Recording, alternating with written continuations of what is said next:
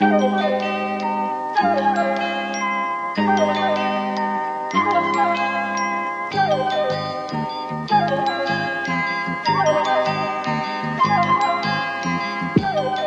and welcome to this episode of Trash Future, the fourth in our intelligence series. It is me, Riley. I'm here once again with Alice. Yeah, what's up? Milo. Hello, it's me in an undisclosed location. And returning to us once again is Chapo Trap House and Chapo FYM's Felix Biederman. Felix, how's it going? Hello. Thank you for having me. Yeah, back to torture you again with more brain gods. Yep. You guys these are your favorite guys. Like my favorite guys, like that we have in our show. It's like conservatives who are afraid of jacking off. Mm-hmm. Like I love those guys.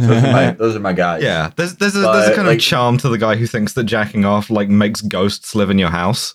Or the guy who like did reverse cowgirl for the first time at age 62, David Brooks, and is now like, yeah, I believe in God now. I'm everything's beautiful. I want to pull aside everyone at Penn Station and tell them about reverse cowgirl. I love reverse cowgirling my wife's strap on. Yeah, my favorite David Brooks genre of tweet is where he's like, "Why won't my 16-year-old girlfriend listen to Miles Davis? It's cool." Those are good, but I also like the ones where it's like he just wants everyone to know he's fucking. Yeah, and it's like in the time of Corona, who's getting top? Like, what's up, man? It is still better than the other genre of in the time of Corona tweet, which is the we are going to karate chop this pandemic with our badass Dr. Fauci, etc., that you pointed out as a Gen X psychosis.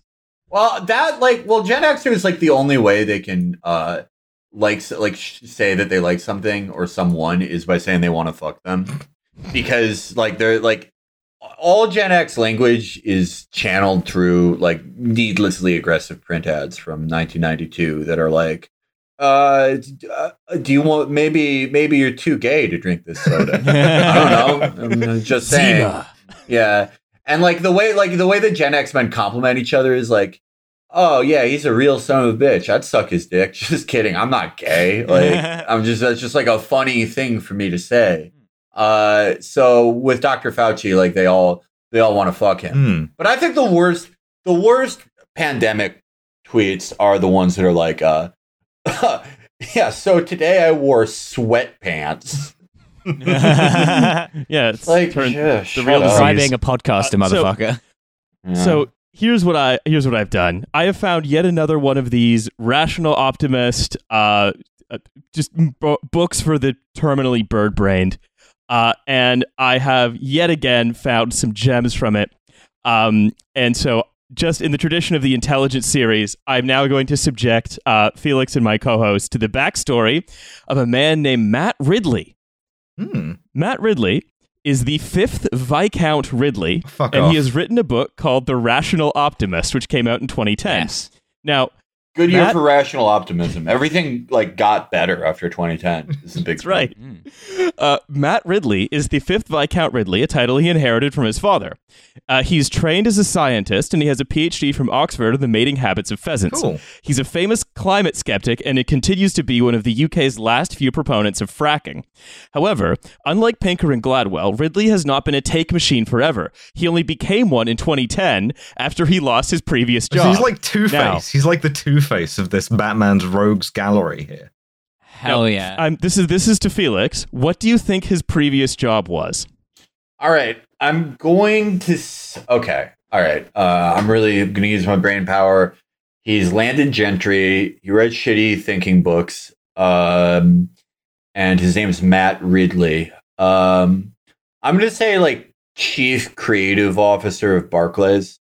That is so close. Yeah, that's dangerously close. In 1994, Ridley became the board member for the UK bank Northern Rock after his father had been a board member for 30 years and chairman from 87 to 92. I'm Ridley fucking good at this game. Ridley then became chairman in 2004 after inheriting the position from his father. Alice, play that stinger. Thousands of Northern Rock savers have queued for hours at branches to empty their accounts. Many more have withdrawn cash via the internet. Despite reassurances from the bank over the safety of their savings, customers have now taken out well over £1 billion. Is that good? He did a run on the bank in like 2010. He was doing a speed run. Incredible. He was doing a bank speed run. Yeah, bank 80%. No, I remember the collapse of Northern Rock. I do. I would follow financial news around that time for some insane reason. But yeah, no, he's what a baller. What a fucking baller. So he became famous after this, I'm presuming, right? Yeah, like unwillingly. Yes. Like he got hauled in front of like select committees and stuff, and then he like pivoted that into books about why things are getting better, and that's cool. Exactly. Well, this Ridley, he's like a very specific type of like British, for lack of a better word, celebrity. Something that happens in your country a lot is like someone is famous for fucking up. Like that would, like, in America, the guy who was on the board of the bank that collapsed like wouldn't become it would just be like people would make fun of him, and then he would like quietly get a consulting job where he makes $8 million a year, because that's just how it works here.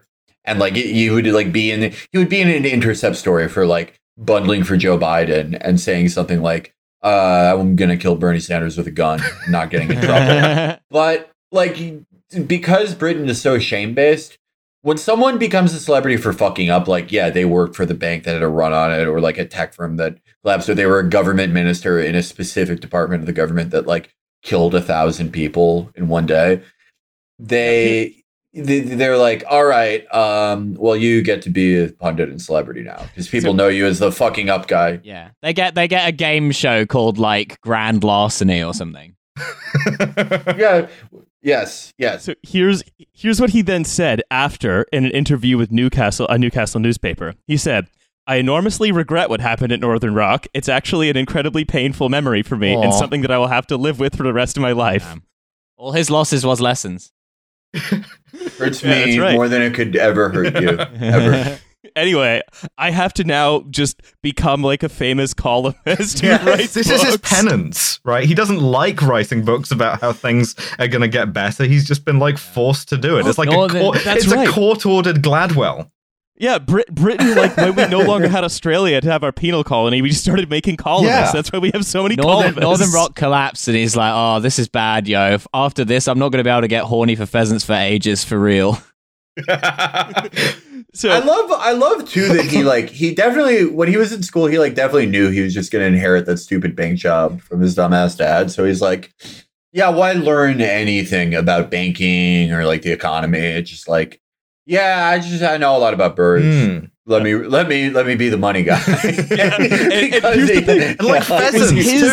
It was his decision that led Northern Rock to be incredibly invested, or at least it was the board's decision, of which he was part, that led Northern Rock to zealously invest in the U.S. mortgage-backed securities. It's why it was the only British bank that failed.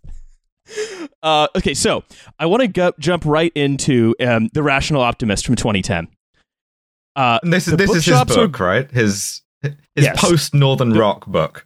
The bookshops are groaning under ziggurats of pessimism, and the airwaves are crammed with doom. Under what? In my own adult lifetime, I have listened to implacable predictions of growing poverty, coming famines, expanding deserts, imminent plagues, impending water wars, inevitable oil exhaustion, that happened already, mineral shortages, falling sperm counts, thinning ozone, acidifying rain, nuclear winters, more epidemics, the Y2K computer bug, killer bees, sex change fish, global warming, ocean acidification, and even asteroid impacts that would presently bring this happy interlude to a terrible end. Well, hang on, can we go back to the sex change fish? Yeah, can we? Can we go back to those and the falling sperm counts? These guys are all like, they all have a thing about fertility. It's weird. Yeah.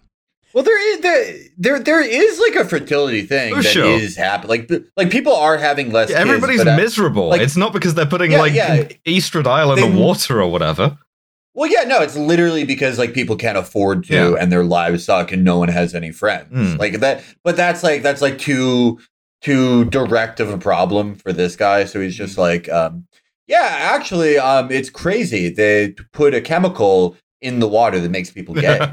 My favorite thing from that passage is the phrase "ziggurats of pessimism." It's just like, what, dude? Yeah, the Mayans built ziggurats and nothing bad ever happened to them. I'm not sure that's accurate. So also, I like that he notes like the ozone layer and Y2K. Like those things happened. The ozone layer did thin, and then we stopped using HFCs or CFCs or whatever. That it stopped thinning. Y2K was prevented from being a disaster by a lot of people working really hard. We did have the sex change fish, and then we all worked very hard to to dump testosterone into all of our lakes and bodies of water. So here's what he says. He says, I will make a concession at the start. The pessimists are right when they say that if the world continues as it is, it will end in disaster. For example, if all transport runs on oil and oil runs out, then transport will cease. But the world will not continue as it is. It is my proposition that the human race has become a collective problem-solving machine, doing so through invention driven often by the market. Now, this sounds like Steven Pinker to me. But here's where it diverges from Steven Pinker almost immediately. When I'm going to read to you the title of the prologue. Felix, again, this is when I realized that this is the book that I had to show you when I saw the title of the prologue. Hold on to your desk when you're about to hear this title. All right. Prologue. When ideas have sex. Yes. Sure. Yes. Okay. My man. Yes. Yes. All right. This guy's a gamer. You know, he's like, he realizes in the guys who invent thinking too, he has to like differentiate himself. I'm already fucking vibing with this guy. Yeah, absolutely. I already like him. Like all of the other intelligence guys, they don't talk about sex because the only kinds of sex that they're having are like insanely illegal. Whereas this guy is just like, he's like having sex with the mind. It's cool. He's a true sapiosexual. I'm hitting this social contract theory from the back. Well, this guy, he's like, I'm going to assume he's, you know, despite his landed gentryness, is not a pedophile because all the like Steven Pinker never talks about sex because it's like his publicist was probably like, Steven, you shouldn't talk about that in light of the many things. But this guy, like, yeah, he probably like puts on a Nora Jones CD and like pathetically porks his wife. Yeah. And he's like, he thinks of himself as like a sexual creature. So he's going to talk about it. God, this is really an episode that's going heavy into like pathetic middle-aged guy sexuality between this guy and David Brooks. And I'm so here for that. So here's where we get the actual mechanism that he proposes. He says, on my desk as I write sit two artifacts of roughly the same size and shape. One is a cordless computer mouse and the other is a stone hand axe from the Neolithic era. Absolutely confirmed gamer. Wow, we live in a society. That is so. I love it when guys do shit like this. Just like the craziest thing is if you had something very new and something very old to remind you of some non-specific idea. On my desk as I write this with my light up keyboard, I have a swastika and a yin yang to remind you that some things are good and some things are bad. Both are designed to fit the human hand. The difference between them shows that the human experience today is vastly different from the human experience of 500,000 years ago. He's right. That's just that tweet about how we get more cool ranch in a day than the average medieval peasant would have gotten their entire lifetime. This is so asinine. So here's how it actually functions, right? He says, humanity is experiencing a burst of evolutionary change driven by good old-fashioned natural selection. But it is selection among ideas, not among genes. It's just Dawkins. He's just biting Dawkins. The sexual marketplace of ideas.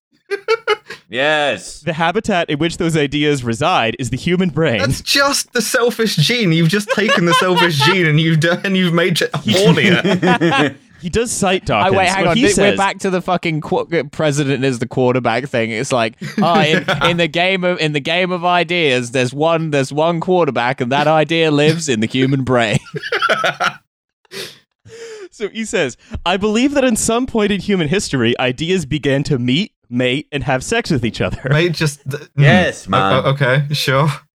Sex is what makes biological evolution cumulative because it brings together the genes of different individuals. And by exchanging with free trade, human beings invented the division of labor, the specialization of efforts, and talents for mutual gain. This man is a savant, right? He's accidentally invented dialectics while trepanning himself. And it's just like, one idea meets the other idea and they make a little baby idea. And it's like, yeah, well done. Well, it is like this would be familiar to anyone who's ever had a thought before. Yeah. Really, like anyone who's learned anything at all ever in their lives, like a toddler would be able to basically formulate the same theory. You know what it is? It's like this whole prologue is just like, yo, does anybody else like hear themselves as like a voice in their own head? Just like you like, you know how when you're thinking stuff, it's kind of like you say it to yourself, but you don't hear it. Well, this shows how much of class is signifiers, because this guy is presumably like he goes to the like British society dinners where you dress like the Riddler. I presume. But Matt Riddler. He got the name. Yeah, exactly. But That's right. he is as smart as like FaZe Banks. Easily. Yeah. Like he's like this is just, yo, dog. It's so crazy how sometimes when you have an idea, it's like you're like, don't think you'll see it again, but then it helps you have another thought. Dog, what's so crazy is like we use all these words every day, but then they like help us find more words. Yeah. Wow, I can't wait to see his chapter on two-faced Buckinghamshire ladies. Yeah. So he says, it is perfectly possible and indeed probable rather, that in the year 2110, a century after this book is published, humanity will be much better off than it is today, as will the ecology of the planet.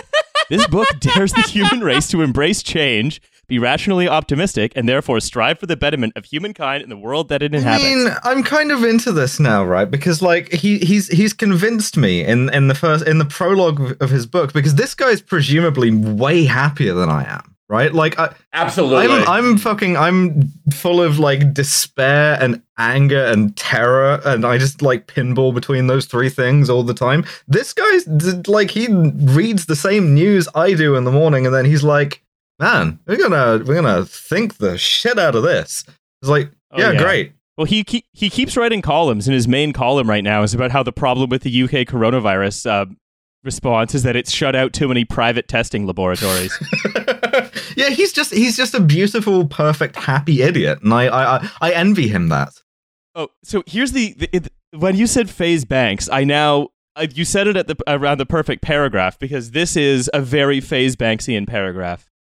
I am writing in times of unprecedented economic pessimism in 2010. The world banking system has lurched to the brink of collapse. To my intense regret, I played a part in one phase of this disaster as the non-executive chairman of Northern Rock, one of the many banks that ran short of liquidity during the crisis. But this is not a book about that experience. This Matt Ridley involved bank collapse. Yeah. This is exactly like the FaZe Banks notes app thing about cheating on Alyssa Violet. This does. I was involved in several situations that could be described as cheating. This absolutely should have been a screenshot. Yeah. Yes.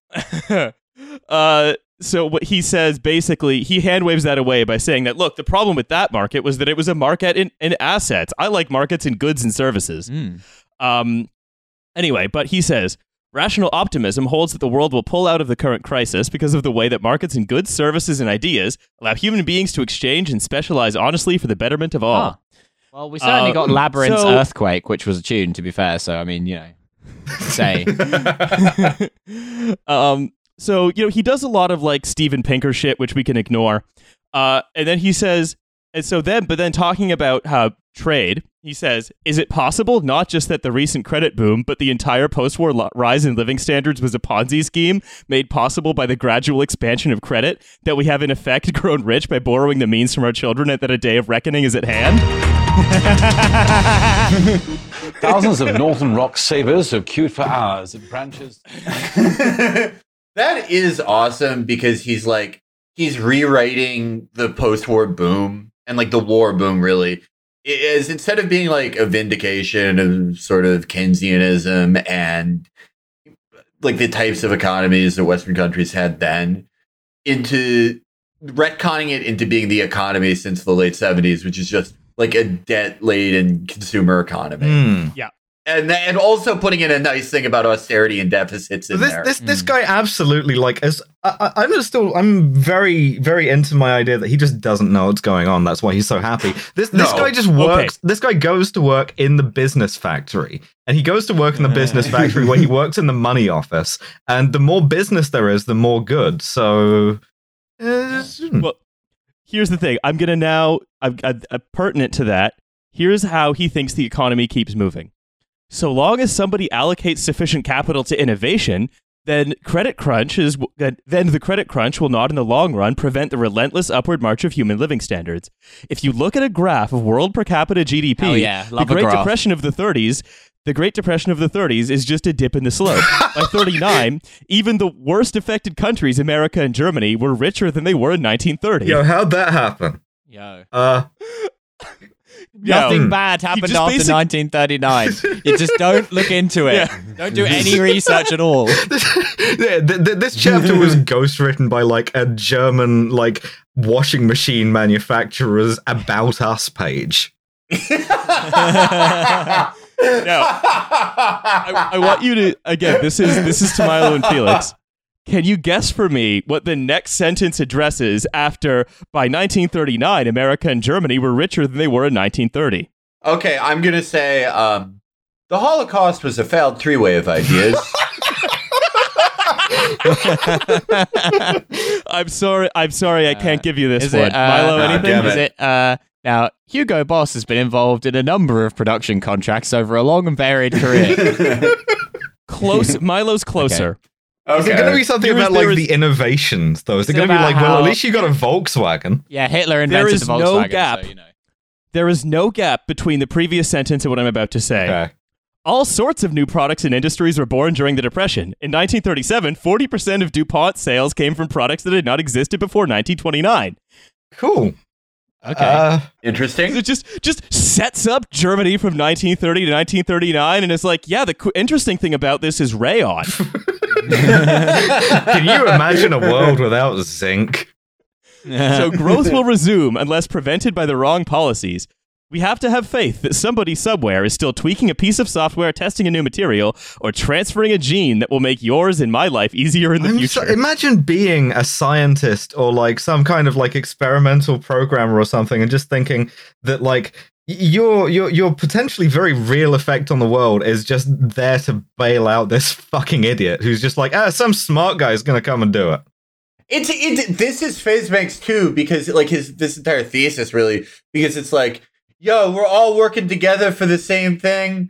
I signed off on a bunch of bad loans in a bank. You invent things. It's we're working towards the same goal here, man. We just want to see everyone have good vibes. So, in fact, again, you keep prefiguring what comes next. This is on trade and hierarchy.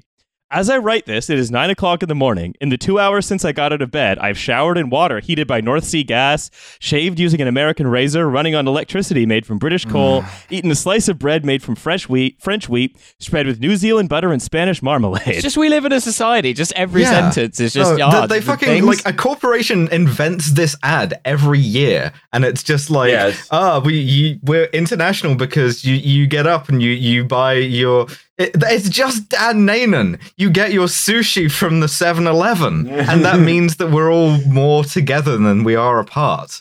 It's cool. So this is people also use this bird-brained argument for again the pro-Europe people love this shit where they're you're the very meal you eat is from another country.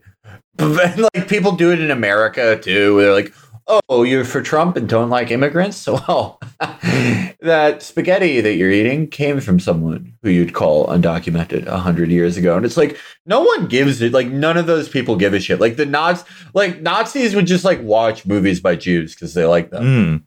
No one is oh, you got me. Just imagining a Nazi guy being well, listen, there's no ethical consumption under fascism.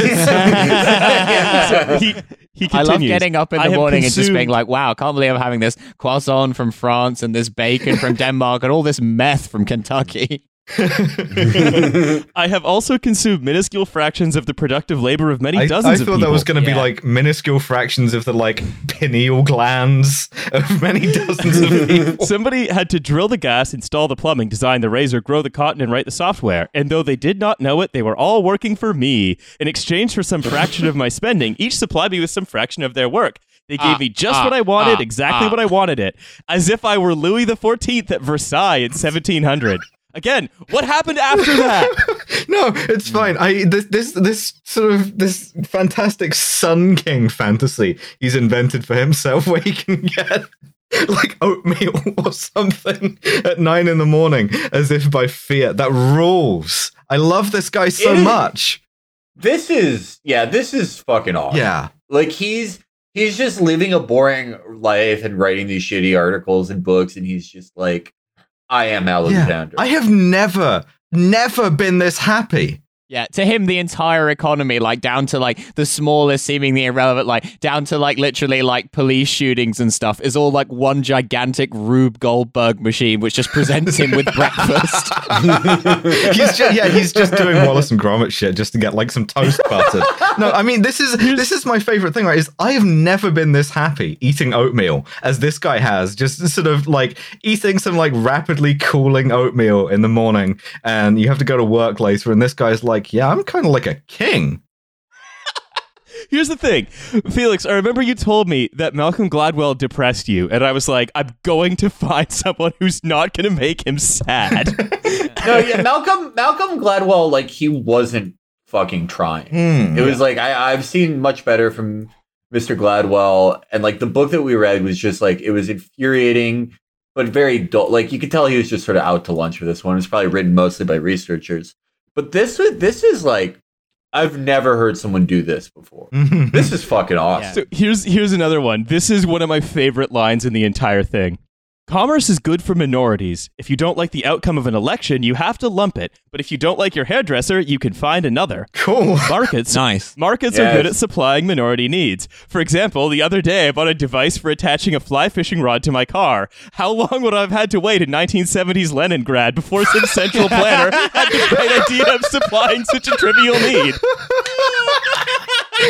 Oh my god. Just this guy. God, he's the king. Oh my He's the best. Yeah, I just love the idea that in 1970s Leningrad, no one ever went fishing because no one had supplied them with a way of like moving the fishing rod. Oh, what, on their car. You're gonna take the fishing rod on the marshrutka? Don't think so, comrade.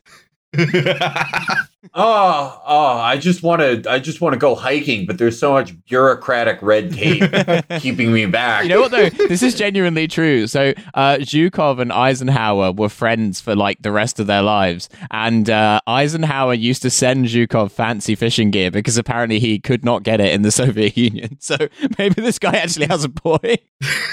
Oh shit! There is a really interesting book about it's like partial fiction. It's called Red Plenty. It's about the Soviet Union trying to use computers to increase standards of living, so they could have like kind of the level of consumer choice and like not really consumer choice, but like consumer accommodation that America had. Interesting book. They like almost succeeded. Yeah, I mean, there's some I keep thinking about how Anastas Mikoyan was really into ice cream, and like that was the one thing that he refused in his like bureaucratic oversight to compromise on standards for was ice cream. And it's like, yeah, it's cool. you love a treat boy. Yeah, I love the idea that even in the Soviet Union, they had their Steven Pinkers. They're like Stepan Pinkerov, who was like always going like, well, every year the production of coal and very dangerous radioactive materials increases so that eventually we'll be living in space. So, speaking of the goals of the Soviet Union, his next section is about how capitalism is dying. Weird. He says, the turnover of firms is accelerating so much that most criticism of corporations is out of date already. Large companies not only fall more often these days. Thousands of Northern Rock savers.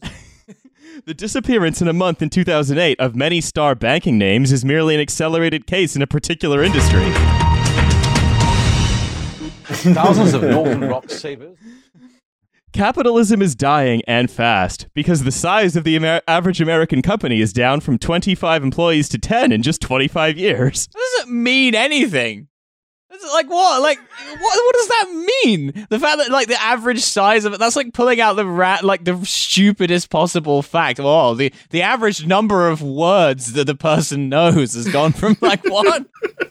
This guy lives in a cartoon, right? He lives in the cartoon where Donald Duck is on the assembly line, and it's just like he's been replaced by a robotic duck, and now you need to hire fewer ducks, and it's cool. When the fuck has like any economist ever used as a measure of whether capitalism is working or not? Like how many person are there? How many companies? That's why we have a line. It's a stupid measurement, but that's why we have a line. You can look at the line. The line goes down. The market economy, he says, is evolving a new form in which to even speak about the power of corporations is to miss the point. Oh, damn. Play Shadowrun once.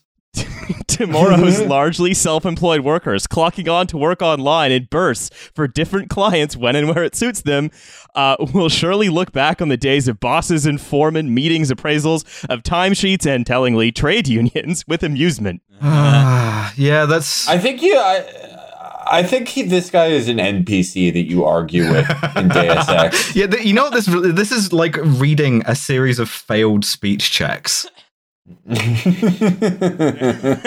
Doubt. No, that's right. This is Matt Ridley. He's like the first quest giver because he causes the Great Recession. Yeah, he's like, have you heard of the High Elves? And you try to do a persuade thing. He's just like, no. Yeah. No, this is what you do. Is this like when you talk to an orc peon like 12 times? When you poke him, it's like, me not that kind of orc. We're getting to this level of Matt Ridley now. Me not that kind. Oi, Witcher, I got my marmalade from another country. How about that?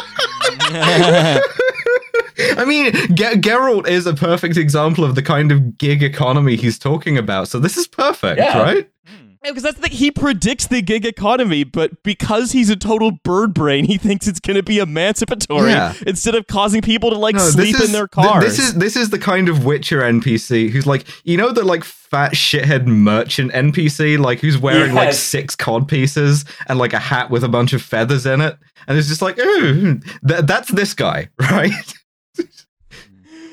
Well, speaking of some more merchant shit.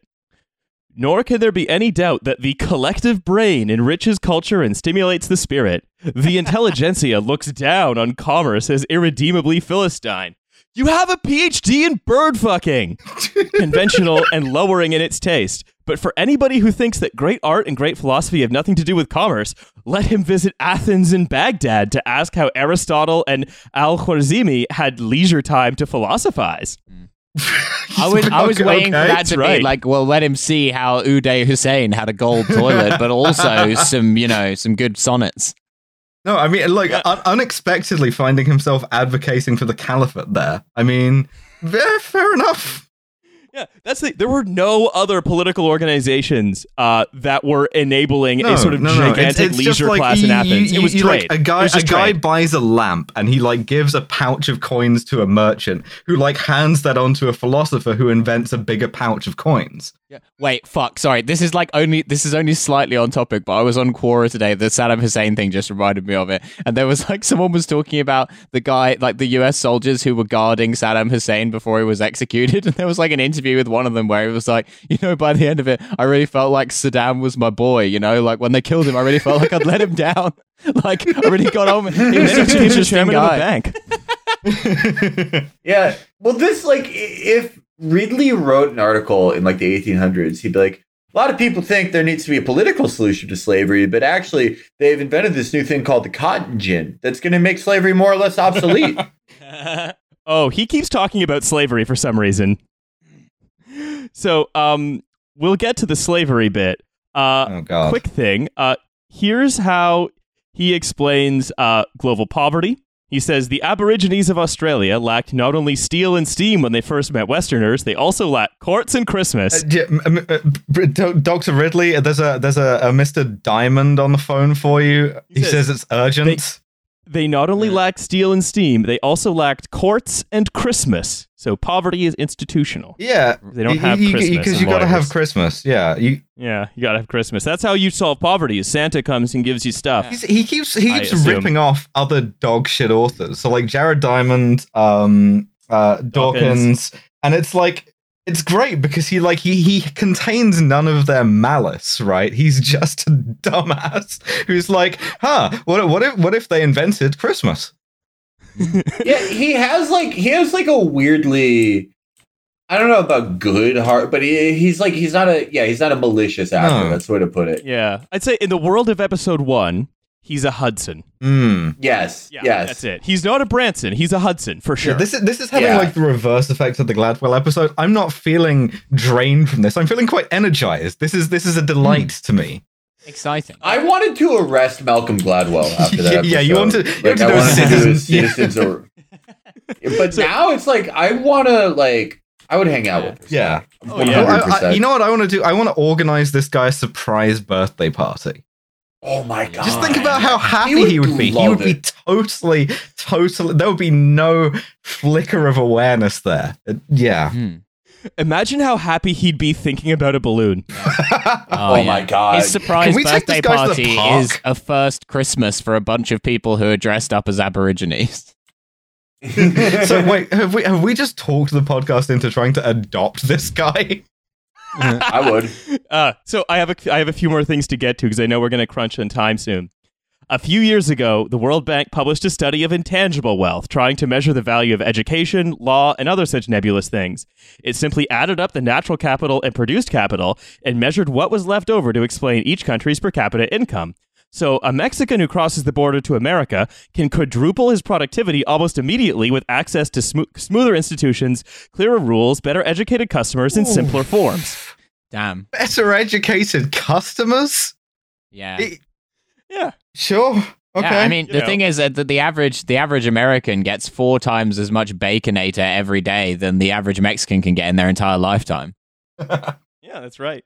I can't wait to read these books when we're literally just out of people. Like Social Security actually is insolvent because just no one could afford to have kids. Everyone is miserable, and there are 30 people left, and it's yeah, if we start breeding now, we can repopulate, and the nowhere to go but up. Honestly, guys. This strange ancient tool was called an optical mouse, and we one day hope to figure out what it's for. In the meantime, I have this stone hand axe. So here is another. Instead of telling you the name of the chapter, I'm gonna read the passage and ask you to tell me what you think he's trying to get at. Yes. Picking out the pecans from a bowl of salted nuts gives diminishing returns. The pieces. Okay. The pieces of pecan in the bowl get rarer and smaller. Gradually, the bowl, like a moribund gold mine, ceases to yield decent returns of pecan. Now imagine a bowl of nuts that had the opposite character. The more pecans you took, the larger and more numerous they grow. Riley, Well, you're doing a bit. You've swapped this out with a passage from Capital to Own Us. Yet that is precisely the character of the human experience since 100,000 years ago. Inexorably, Yes. the global nut bowl has yielded ever more pecans. The global nut bowl. Beautiful. Oh my, yeah. So he's saying that ideas are like pecans, right? Yeah. He's a fucking master. Yeah, absolutely. Fucking absolute master. And the ideas are like pecans in a bowl of salted nuts, which I guess are not ideas, or are they bad ideas? Mm. Whatever It's just they need to anything be. else. A salted nut could be seeing the face of a friend or drinking some Mountain Dew. It doesn't really matter. Anything that's not an idea. So, quick round of guesses here. What is the chapter called? Brain gods, intelligence is the chess of the mind. Milo. Nut bowl. Yeah. Okay. Felix. I'm gonna give you a real guess. Okay. Traveling inside the mind of Matt Ridley, I'm gonna say trail mix and Aristotle. Oh, fuck, that's so good. Unfortunately, no. It's the invention of invention, increasing returns after 1800. Oh wait, he's literally remember when people invented being smart? He's that guy. Yes. Yeah, he kind of cribbed Pinker, too. He's just cribbing everyone else's ideas because he doesn't understand that that's just cribbing other people's stupid ideas. Because that's just ideas having sex. He's too dumb to plagiarize, right? He reads a thing and it comes back into his brain and he's like, I just invented this thing. I must be really smart. I don't think he's a plagiarist. No. I think he's just like. I think he's just that dumb. He's just walking around the world with his eyes and mouth completely open all the time. It's like he probably plagiarized all the time when he was at Eton or whatever, and it was just like no one could do anything because like, yeah, his dad kind of like owns all the loans in the UK, and like he's a nice enough guy. Like just like it's okay. It's not like he's gonna harm anyone any day. People's ideas just keep having sex in his head. Yeah. So that's here's the next line from a chapter on how Africa can get itself out of poverty. Oh, God. Oh, strap in. In the 1930s, Nashville, Tennessee was rescued from poverty by music entrepreneurship using good local copyright laws to start recording indigenous music. It was not rescued from poverty by the giant dams of the Tennessee Valley Authority. Likewise, Bamako in Mali could build upon its strong musical traditions, given the right copyright laws and some entrepreneurial spirit. Whither the Colonel Tom Parker of Bamako. Mixtapes. His idea is mixtapes. you know what Mali really needs right now is a Pat Boone. Just awesome. Yes. It's cool. Yeah. It's great. That's of all of the chapter on Africa getting itself out of poverty. That's the only like suggestion I could glean that wasn't just, well, look, the invention's they're gonna invent something. They're gonna invent African Dolly Parton, and you know what? I'm here for it. So climate change. The world needs plentiful joules of energy if it is not to be run on slaves. Yes, sir. Yes, sir. What's the joule value of slaves again? Awesome. And at the moment, the cheapest by far source of that energy is the burning of hydrocarbons. Okay. Okay. Yep, the two kinds of economies. But there's also still slavery. Yeah. It still exists. Like, especially in countries that sell hydrocarbons. Yeah. Yeah.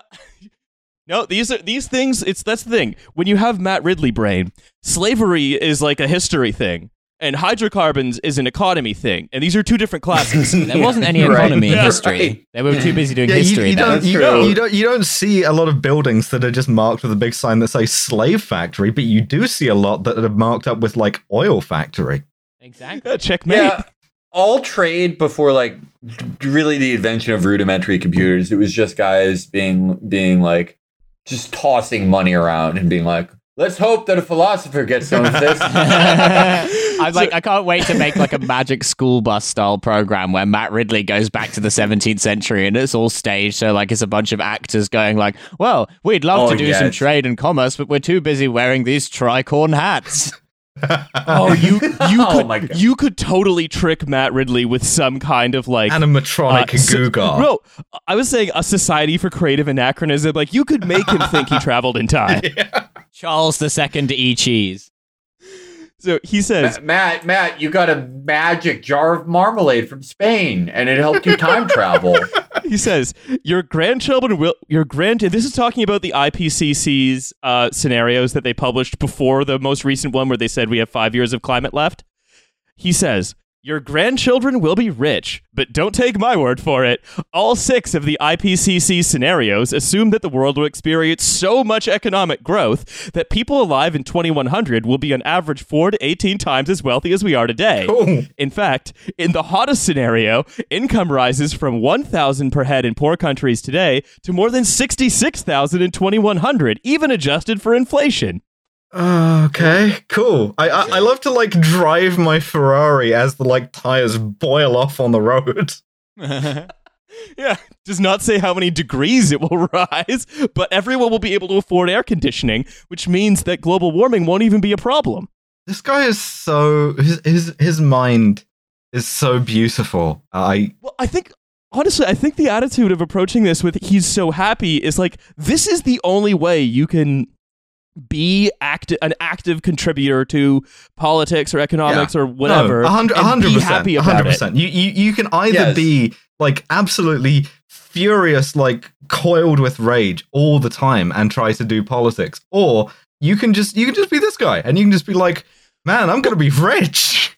You know the thing is, this is how I think Bill Mitchell thinks. Yeah. I think absolutely. This book is a look into why Bill Mitchell is always so happy and why he's so certain that everything bad that happens is either a trick or a mistake or whatever, because the world can't be bad because the world is good. Yeah, but it's even purer than Bill Mitchell, right? Because there's no like triggering the libs to it, right? None of this is spiteful. Even if his bank like loses everybody's savings, it's still not. He's not getting anything out of that except for the conviction that. We're gonna invent on the something. Matt Hancock, Liz Truss axis. That's what we're saying, essentially. Yeah. Absolutely. Because like American, for your benefit, Felix, I don't think we've explained to you the concept of the Instagram Tory. Yeah.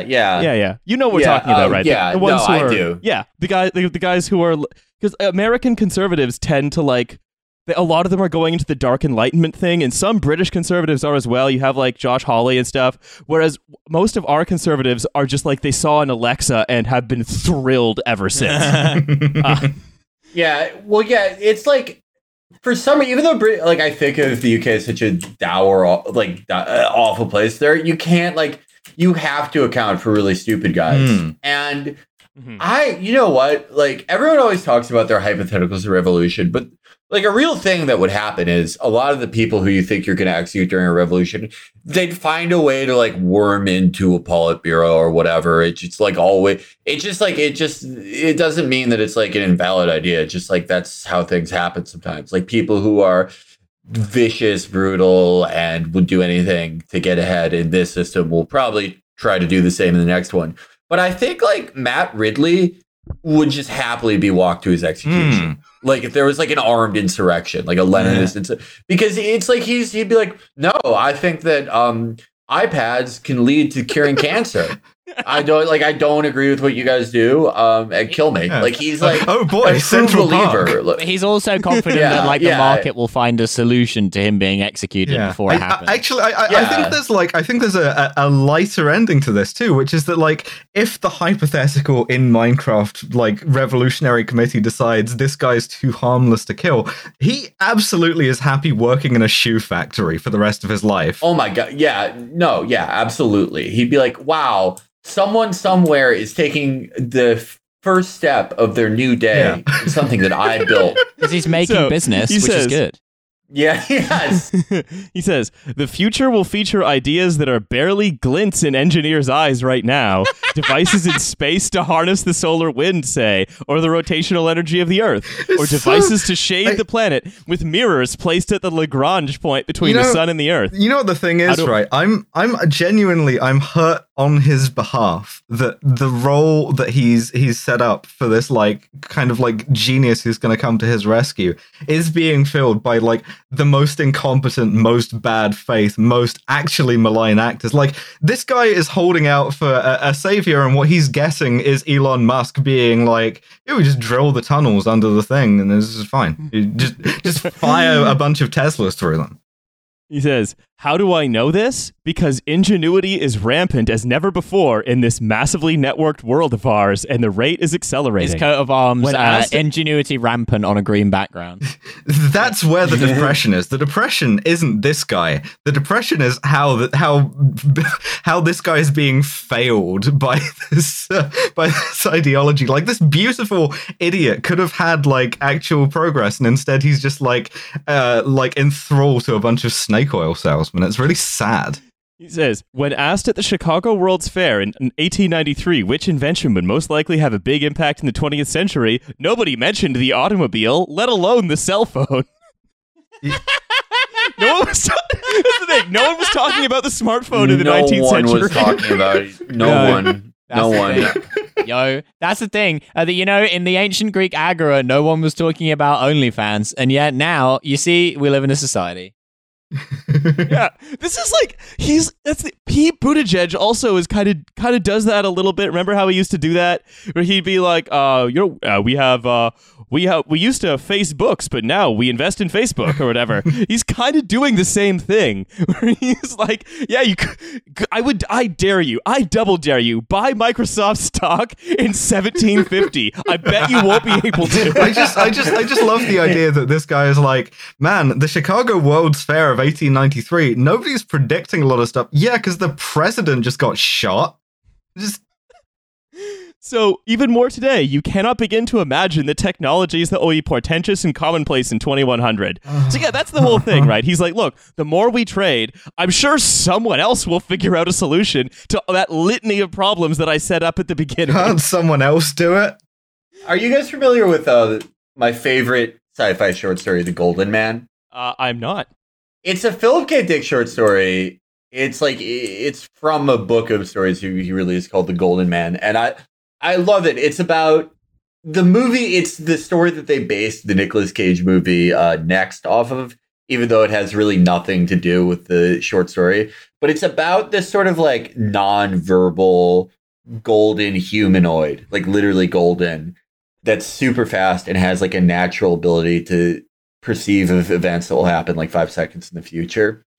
And it also, like, when it's a human woman sees him, they just like they feel like this innate desire to breed with him. They feel this like overpowering attraction. I mean, yeah, Philip K. Dick's weird shit about women for sure, but it's a great story because it's like, yeah, if you saw the next thing that overtakes humanity wouldn't be like, oh yeah, it's a human who's cooler, like a robot. It would be this thing that you have no idea what it is. You can't really predict the future on the terms of what we know now, because by definition, it would have to be something completely out of your realm of prediction or knowledge.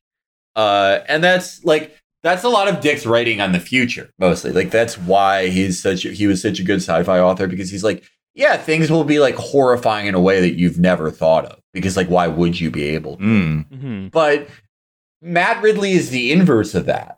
It's like, he's literally taking the things that are bad and being like, but they're for good reasons. Imagine the kind of apps and space mirrors and different kinds of biodome will have to deal with those problems later. Yeah, like the same, and a kind of a different approach to the same thing. Ian M. Banks called this the outside context problem, right? Like, you don't have.